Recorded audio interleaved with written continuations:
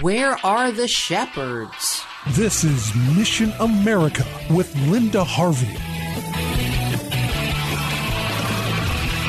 We have many problems in America right now, and the trend seems to be spiraling downward all the time. And there's much discussion about what the church's role can and should be. Well, a faithful, vibrant body of Christ makes a huge difference in a culture, and actually it's becoming clear that this is part of America's problem. While there are many congregations and individual believers who do exhibit true faith, there aren't enough. A recent survey tells us one heartbreaking reason why, that apparently almost half of evangelical pastors don't even have an authentically biblical worldview. And I'm not talking about all Christian pastors. These are only the self-identified evangelicals. This study was done by the Cultural Research Center at Arizona Christian University and reported in the Christian Post. They found that only 51% of evangelical pastors have a biblical worldview. 51%. And it turns out that the larger the congregation of these pastors, the less likely they were to have a biblical worldview. This is, of course, just one survey of 1,000 selected pastors, and the researchers came to this conclusion by asking a bank of 54 questions in 8 categories relating to many aspects of both belief and behavior. When you look at other types of churches, the picture is even more grim. In this survey, just over a third, 37%, of Pentecostal and charismatic pastors had a biblical worldview, and among mainline pastors, the figure was 32%. There is much rumbling among those of us in pro-family and pro-life organizations about what we are seeing, which is quite frankly the cultural bad fruit that results from millions of self-described Christians who are not being equipped and discipled to stand strong on God's truth in our current hedonistic society. If pastors aren't leading, you can be sure that the people sitting in the pews aren't following.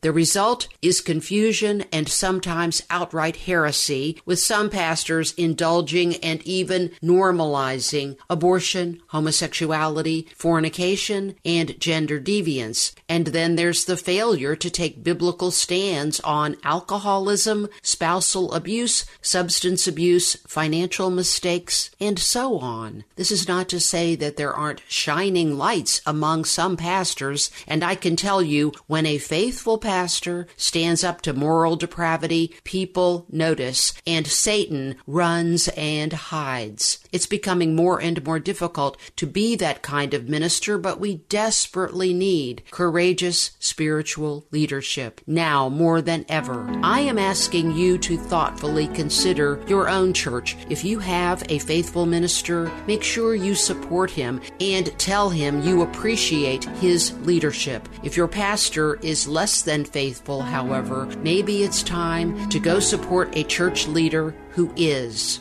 I'm Linda Harvey. Thanks for listening. For more information and lots of news and Christian commentary on today's culture, log on to missionamerica.com. That's missionamerica.com. And be sure to listen to Mission America every Saturday afternoon from 1 to 1:30 here on AM 880 and 104.5 FM The Word, WRFD. And remember, with God, all things are still possible.